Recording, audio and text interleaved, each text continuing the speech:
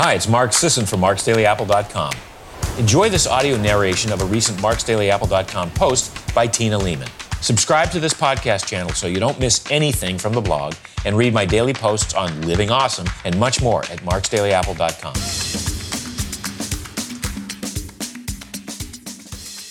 The roots of depression. How much does modern culture have to do with it? I can't complain about my existence in modern culture. My life is great.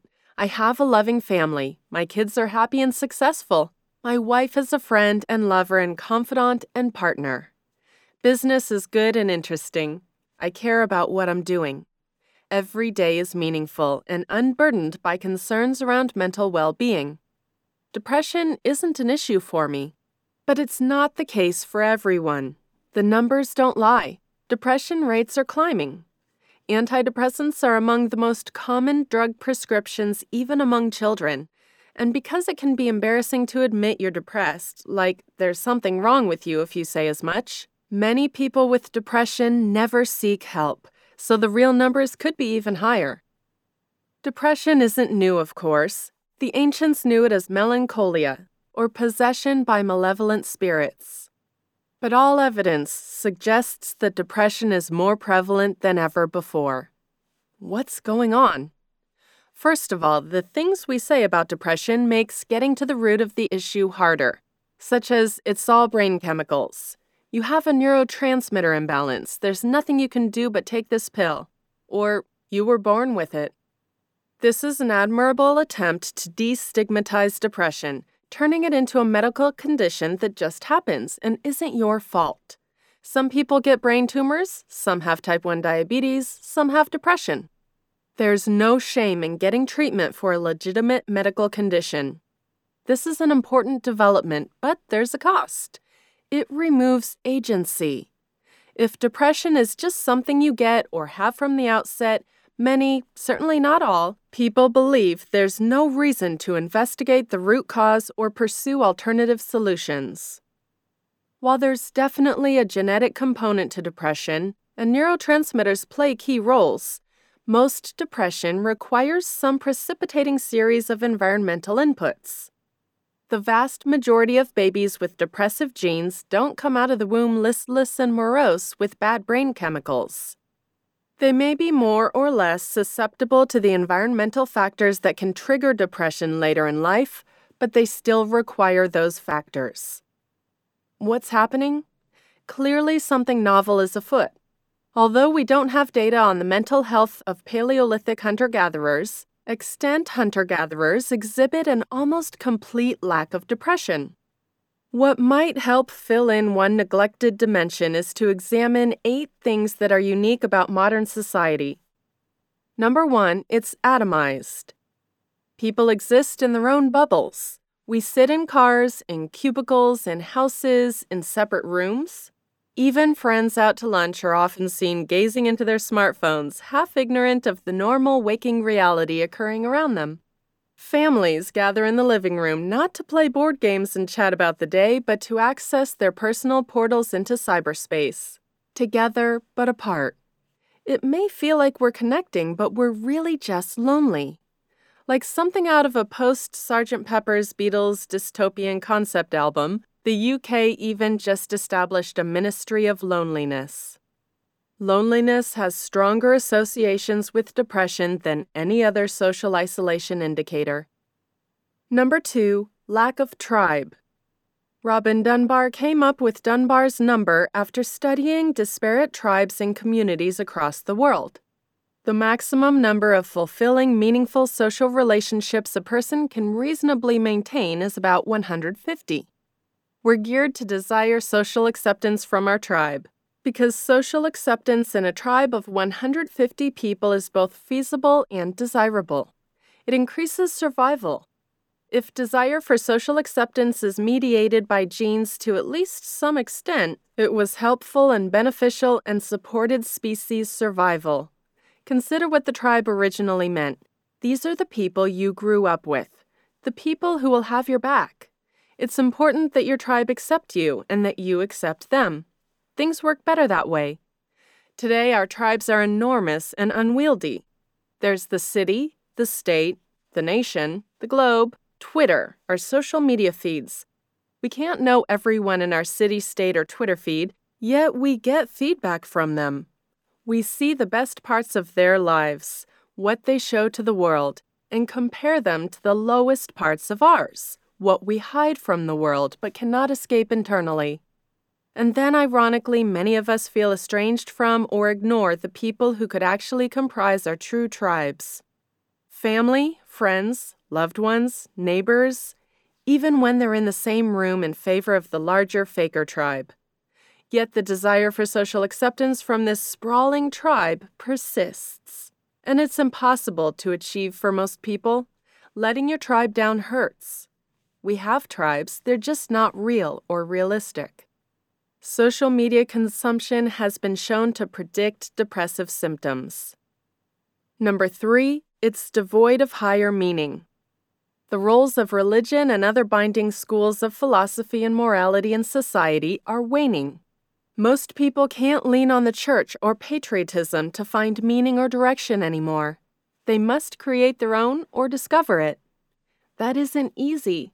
It's far simpler to ignore the void within, flip through your Netflix feed, and obsess about the latest superhero movie than it is to find your purpose. Having a sense of life meaning is inversely associated with depression. Number 4, life is easier.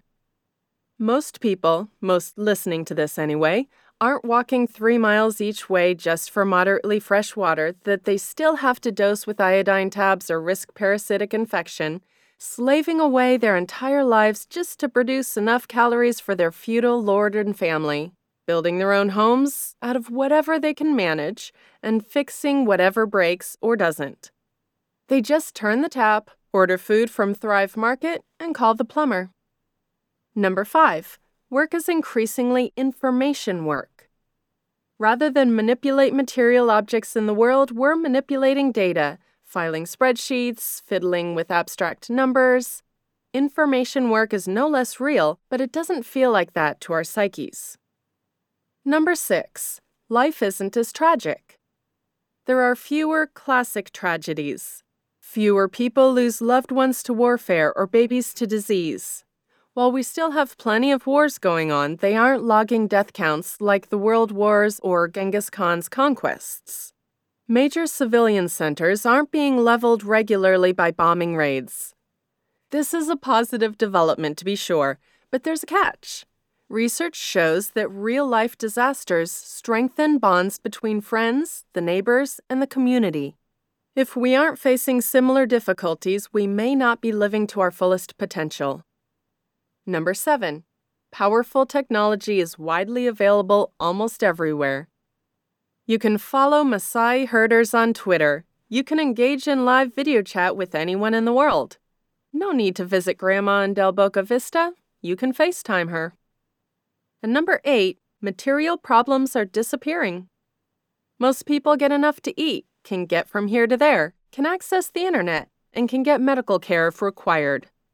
You have to try really hard in a modern Western society to die in the street. Even worldwide, poverty is falling. In 1981, nearly half the world's population was extremely poor. As of 2016, it was under 10%. All that's left are psychological problems. Why am I here? What's the purpose of life? Why should I continue working this job I don't really like just to support the same boring routine? This kind of rumination is a major factor in depression. In Tribe, Sebastian Younger shows how veterans returning from war, on paper a hellish experience no one would ever miss, feel suddenly lonely, lost, and often depressed back home. War compresses human experience and intensifies human bonding like nothing else. When these men and women leave war, they're leaving the strongest, most cohesive tribe they've ever known. They're leaving people who would die for them and for whom they'd die. Are they supposed to stand in line at Starbucks staring at their phones like everyone else and think everything is just fine? Why are potential root societal causes ignored?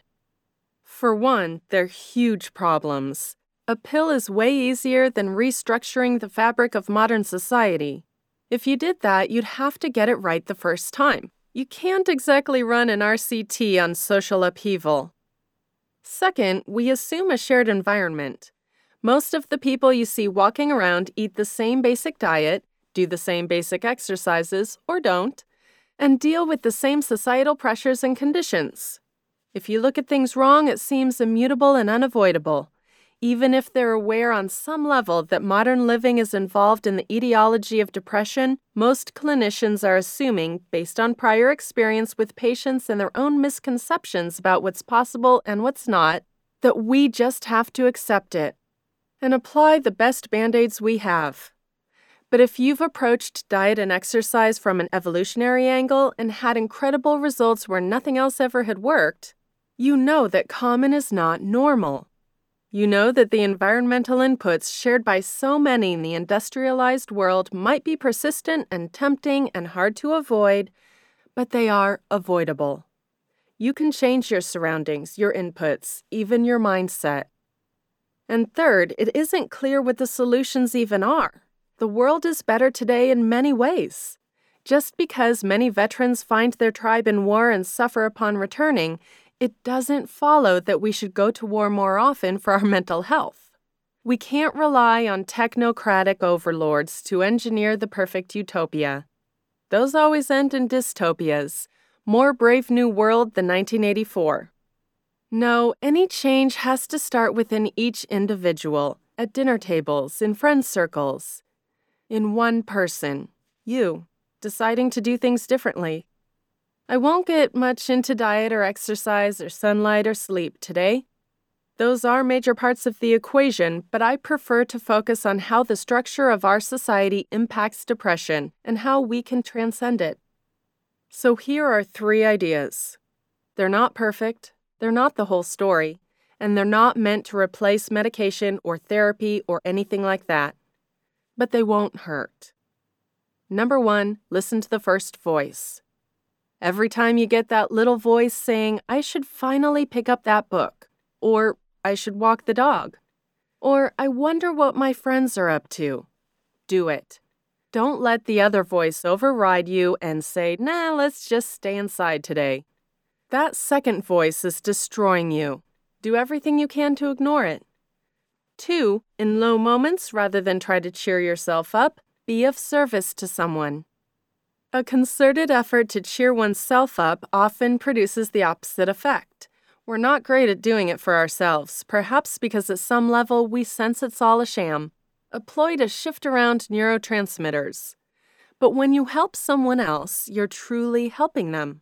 They feel good, you feel good, and everyone wins. 3, chase meaning, not happiness. Being happy is hard work. You can't get there by trying. Figure out what you care about at the deepest level of your being. What stirs you? What, most importantly, can you actually affect with your skill set? If you can manage to imbue every fiber of your being with that purpose, you'll get going after it. You'll have something to do, and maybe you'll have less time for rumination and other things that make your depression worse. Easier said than done, you might say. Definitely. I haven't been there myself, but I've helped people close to me who have. Clinical depression isn't just sadness. It's profoundly demotivating, where taking even the smallest act like getting dressed can be a struggle. Dopamine, the neurotransmitter involved in movement and achievement and motivation, tends to plummet in major depression. Still, what else is there? You're an individual, not an atom. An atom is separate but unconscious. It has no agency, it simply is. An individual is separate from other individuals, but conscious. It has agency. It can form communities, strong bonds. Revel in your personal sovereignty, but don't forget that you're a social animal who will probably be much happier with a few good friends, who aren't all wielding smartphones 24/7. There are other specific things to try. Trawl the scientific literature and you'll find hundreds of studies showing efficacy for any number of medication-free depression therapies and interventions. None of them are the final answer, though, as much as they can all help. Ballroom dancing isn't going to fix things. Gardening isn't enough. Heavy squats won't do it. Plunging into cold water isn't everything. It has to be a comprehensive shift. The common theme running through most of these alternative interventions is that it places you square in the midst of cold, hard reality. You're on your knees handling soil and planting vegetables. You're dancing, immersed in the music and managing the dynamic interplay between you and your partner. You're lifting something very heavy. You're completely submerged in freezing water. These are real. They cannot be escaped or negotiated with. They aren't running on perpetual loops inside your head. They're actually happening. Get as much of that in your life as you can.